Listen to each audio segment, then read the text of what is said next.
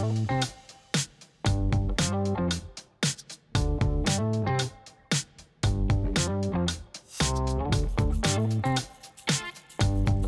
Murfreesboro, this is Tyler with Business in the Borough, where every business has a story and every story deserves to be heard. Now, throughout this podcast, we're going to be interviewing local businesses throughout Murfreesboro. But today, I've got a special treat for you guys. All the way from Pennsylvania. To you, he's Pat Lordi. To me, it's Dad, the one who inspired me to start my entrepreneurial journey. I grew up in a retail hardware store with my father, who was in the business for many years. Back in 1985, unfortunately, he passed away and left the business. I decided to take the business over based on my experiences with him, learning through him as a young child growing up in the store, starting off as a floor sweeper and inventory clerk, learning the books, etc. It inspired me to really do my own thing. And yeah, it was quite a journey. It started with when he passed away, running the hardware store. Unfortunately, after a year, my mother ended up selling the business, and it left me with a crossroads of a decision to make. Do I go to work for somebody, or do I take what I learned from my father and apply it to being an entrepreneur? And I decided the second. There we go. I decided to become a businessman, and that's when it began. So you could say really being an entrepreneur is in our blood. It certainly was in mine, and I really didn't think, I thought I would have a longer journey with him, with my father, but I never thought of myself doing anything different, to be honest. It's all I ever knew as a kid growing up, listening to his business stories, watching him conduct business as a professional. And similar to your childhood, it was a win. It was better than any college course I ever took, for sure.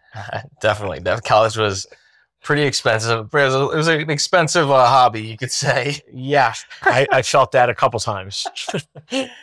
Talking about your dad, what was one of the best stories that he told you that kind of impacted your decision? Some of the life lessons are really important. So what you go through in your life lessons as a child, through character moments, through teachings, oftentimes apply to business. So I remember my father always telling me when I was that 13-year-old doing his general ledgers and I knew what to do when I was giving him advice at 13 years old, he used to tell me to be quiet, open my eyes, and listen. And a lot of times we speak first and we don't really hear what people have to say or what their needs or concerns are before we speak. So I thought that was valuable. And obviously learning how to talk to people and the importance of customer relations and how my father really dealt with his customers as the most important aspect of his business is really where I learned and applied it in my own. Yeah, and you can take that a long way for sure. Mom sold the business. What did you do next? Here we go. What do I do? Obviously, you go from a little bit of security to zero. And a lot of people that start a business oftentimes don't have guarantees. There's no recipe for 100% success. It's a crapshoot sometimes. And it certainly was for me as a 18-year-old. What do I do? So I decided to go out and hustle. And part of what I could do the best is to go out and hustle. I started a company in the little bit different than a brick and mortar that my father had as a retail store. I decided to start a wholesale company selling to contractors, hardware supplies, construction supplies, etc. And I was running around in my own vehicle, just going to job sites and going to customers and selling for a living. And it worked out well. The construction industry is a little bit unstable. It's unstable, especially on the financial side, because unfortunately you might have somebody doing contracting work in one town and then the next day they're gone. So it was a little bit of a eye opener, right? But it really enabled me to get my start. And after a couple of years, I thought that there would be more for me. I decided to dive into a little bit of a different industry. That's when I went to rep for a company out of Maryland who was breaking into the New Jersey, Pennsylvania market, selling to apartment buildings, to property management. And within 2 months, I became their top salesperson, came off of salary, went to draw, and decided to do that for the next year. That's awesome. Now, talk to us about how you got to that level so quickly. Right? A lot of people take forever, especially they're young and they're trying to ramp up their sales skills. What kind of stood apart with you versus everyone else? How did you get to that level so quickly? Hard work, customer relations. They didn't have a clientele base in the Pennsylvania market. So it was up to me to knock on doors and to use a high level of persistence to establish clients. There's obviously, they had a reputation in the Maryland market that kind of carried them up into the Pennsylvania, New Jersey market. But that's when I really finalized that when you're still repping for somebody, you're not a full entrepreneur, right? You're working for somebody versus working for yourself. And that's when I realized after 12 months of being their top salesperson that I wanted much more. So I advanced my sales rep mentality and started picking up different product lines. At the time, I still had my company, but I wasn't fully engulfed into the property management industry. After I left that company within a year, that's when I decided to go full scale on my own into the apartment industry with my connections, with very little resource, very little finance, but decided to start the beginning process of growth. So when you do that, the risk obviously is dramatic. It's pretty high intense. But at the end of the day, I felt confidence in myself that I could go out and I could sell and I could build customer relationships. It was just a question of now I'm building my own part numbers and I'm starting to establish the beginning phases of my company with a little bit of experience that I had, certainly as a child growing up in the hardware business, but certainly into that property management industry. So as we started climbing 400,000, 500,000, 600,000, we started reinvesting into new inventory. We started to look at the way we were buying material, tried to buy things a little bit less expensive based on volume, looking at alternative product categories that may have been an option. So if you didn't want the best product in a certain category, we had a secondary option that was a little bit less expensive and a little bit less in quality. So not everybody wants the best, not everybody wants the worst. Right. So that certainly helped us get to that next tier. And we started to approach $1 million. And then I said to myself, geez, this is doable. We had the recipe, we had the customer base, we had really pushed to grow each customer to gain an all-exclusive relationship with customers where they can rely on us for just about everything they need to purchase because of our dependability and our vast product offering, that they didn't really need to shop with 2 or 3 different vendors. So that started to really increase our numbers and get to that first $1 million plateau. Once we hit it, I remember sitting in the office going, I can't believe I just did that. What a great thrill. The problem is now you get to $1 million. Now you're wondering how to get to 1.5. Yeah. More right? money, more problems, right? Yeah, no, definitely. I'm sure that was an amazing feeling, but I don't obviously know it didn't end there. So what did you do? What did you decide to be like, okay, this is what we're going to do next to get to that next level? Push a little harder. Obviously, we had our established relationships. We had our reputation. The foundation was built. The dependability and the industry reputation was there, where I thought it was time to really amp up a little bit. And so we added an additional employee. Again, we reinvested into additional inventory. We bought a second truck. We hired a second driver, and that could really elevate our distribution, which certainly affects our numbers. So it was really a situation where we were ready to launch, and our goal was not to 1.5, but it was to get to 2 million. The other thing that happened was we started concentrating on companies that had maybe 6, 8, 10, 12 properties. So we wanted to try and add at least one portfolio. We did that probably about maybe 15 years in, 12 to 15 years in, we added another portfolio. We were ready. We certainly would have been ready the first 8 years, right. 7 years, but we were ready and we added, and that certainly allowed us to jump over that 1.5 into that 1.8, almost $2 million range. And now all of a sudden we had to ask ourselves, okay, part of what we need to do as entrepreneurs is assess our daily situation and what it is that we're looking to do. Are we accomplishing our goals? Are we still staying within our principles that we establish and the foundation that we establish? And are we able to fulfill our customer needs to their expectations? And if we're not able to do that, do we continue to push forward or do we take a step backwards? Yeah. And fortunately, I was able to, again, ramp up, get ourselves in a situation where we're now handling $2 million. And then the question now becomes, okay, what's the next step? And eventually what's going to happen is you're going to put people in positions to allow you to help you do that, right? Can you rely on other people more than yourselves as an entrepreneur? My emphatic answer is no. But Definitely very hard. At the end of the day, if you can get mind-like people and you can get people that understand the importance of what the company's trying to do and how it's important to take care of clientele, then I think you're fine. So we had gotten over that $2 million hump.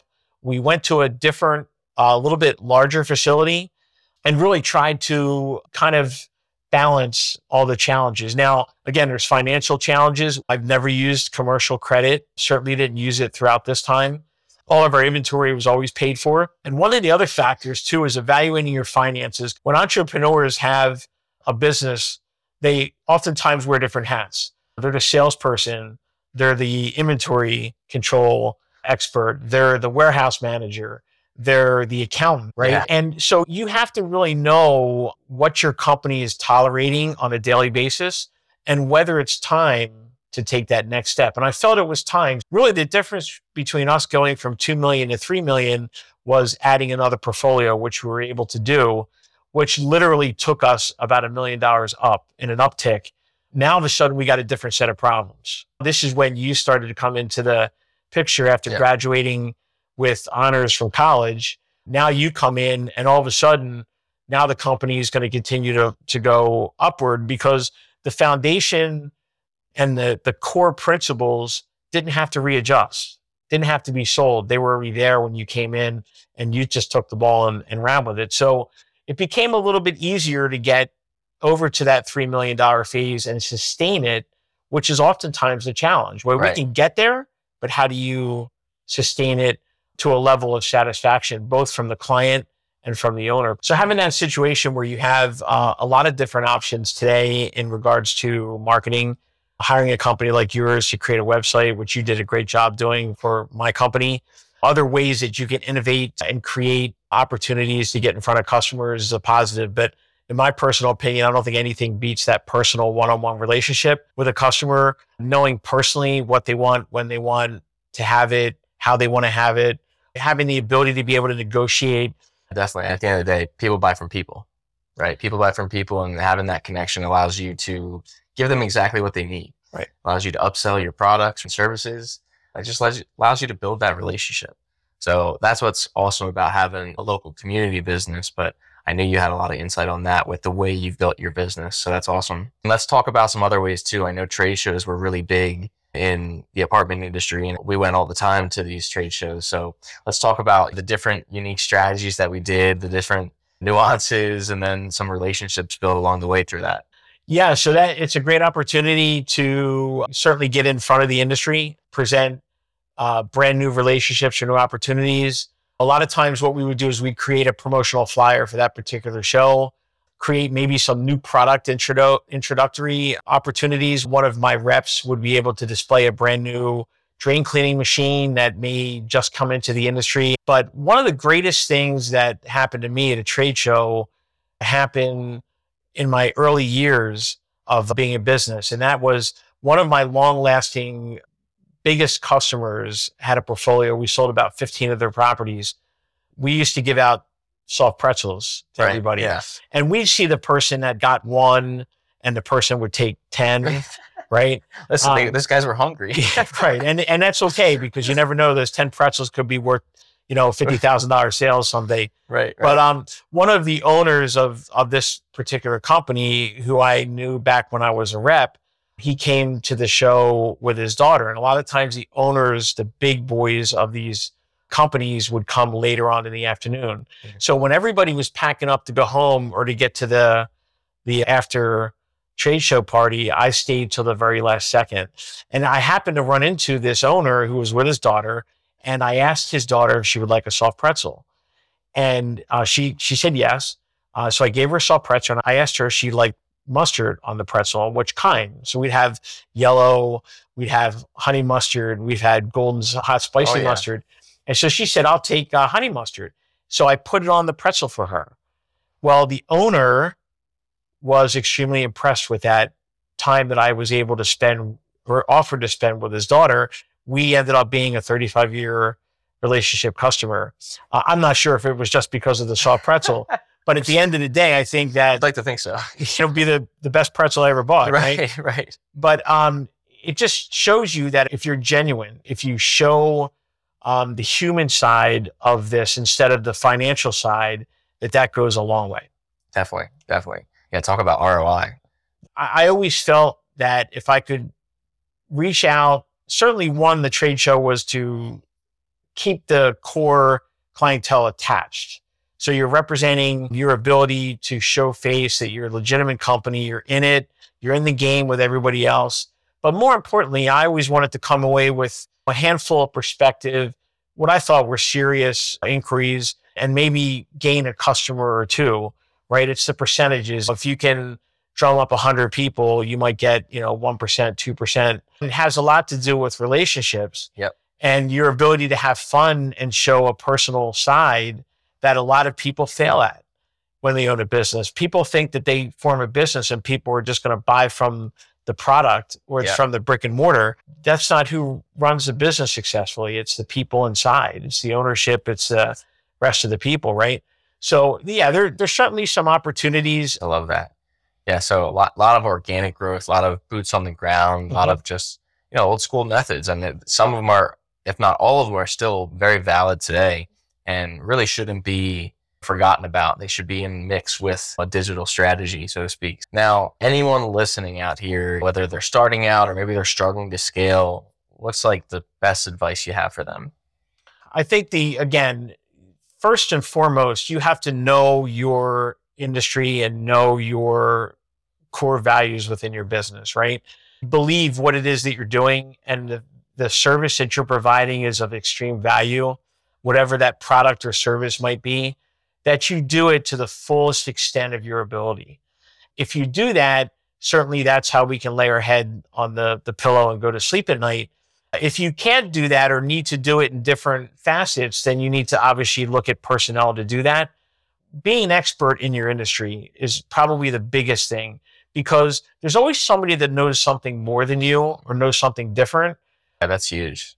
That's definitely huge. And I think a lot of people can learn from that. They want the fast returns. They want the big businesses quickly. But there's a lot of sweat equity you gotta put in. And you could get lucky. There are situations where, you never know. You could buy a stock and it could split tomorrow and all of a sudden you're twice as wealthy, right? But at the end of the day, most businesses fail in the first 7 years. Right. And that's not because sooner than that. It could be today, but it's not because of finance.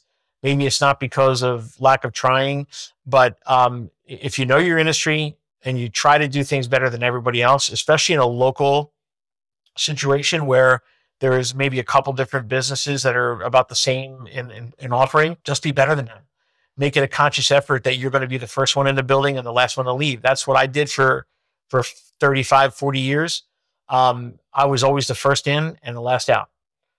Michael Jordan was always the first in the gym, last one to leave. When everybody was home, he was shooting free throws, right? There's a reason why he was one of the greatest players in the world. Absolutely. So that's probably the biggest thing. That being said, if you work hard, nothing says that you can't reap the benefits and be a little bit different later on in your career. I chose to be a hard worker all the time. And that's the way I was patterned. That's the way I was taught. I don't know that I could have changed even if I wanted to, because I just knew head down and grind it out. But that there might be some different ways to do it for different businesses. In my industry, I needed to be there all the time for my customers, not because I had to, but because I wanted to. Yeah, a lot to learn and to think about when someone's starting a business, or maybe if they're stuck. Like, why are we not growing like we should? Yeah. Maybe go back to more traditional methods. Maybe you got to work harder. Maybe you got to stay later. And that could too be economical reasons, right? If your industry's in an economic turn, maybe it's in an educational turn, maybe it's in a innovation turn, whatever the situation is, adaptability and flexibility is important. Because I know one way of having a customer relation, if that kind of shifts a little bit and I don't shift with it and adapt with it, then I could pay the price for that. So having the flexibility to say, okay, I know this, but I can also consider this or something different if that comes to into play. And that's important too. Yeah, definitely. Started a business as, what were you, like 19, 20 years old? Almost 18 years old. 18 years old. We won't tell everyone how old you are now, but we'll just say maybe like mid 50s or so, where you're able to sell the business. What's next for you? Trying to enjoy some of the fruits of the labor. When I sold the company, we sold May 1st. I never thought I'd ever be in a situation where I'd have the opportunity to do it. I decided that it was time. It was a family decision. It wasn't just my decision. It was a family decision as well. And once we made that decision, I said, I'm going to take a year to figure out what I want to do. Fortunately, I was able to become a self-made millionaire from the sale through the hard work. But at the end of the day, I don't need to go to work for somebody else. If I choose to do it, I will. If I choose not to do it, I won't. I could pretty much do what I want to do, when I want to do it, how I want to do it, which is pretty unique. That's the dream, right? Right. Unless I'm living in my mom's basement, right? That's pretty unique to be able to do that because of everything that you did prior. And that's the whole thing. I never borrowed a penny from anybody. I never had help from anybody. I started from zero and I ended up different than that. At the end of the day, from an ego perspective, if I threw this into an ego conversation, what much more could you ask for? Yeah. Right? You accomplished, and a good friend of mine said it. He goes, you went from A to Z and you're reaping all the benefits from it. And there's some truth to that. There's parts of it, there's vacancy, right? So when you're used to doing all this and then you're no longer doing it, there's some challenges. There's some roller coasters, some ebbs and flows. For sure. But I'm fortunate that I've got a great family. I've got a great supporting wife. And I, as much as I miss it sometimes, I'm able to know that I finished on top, which again is a nice situation.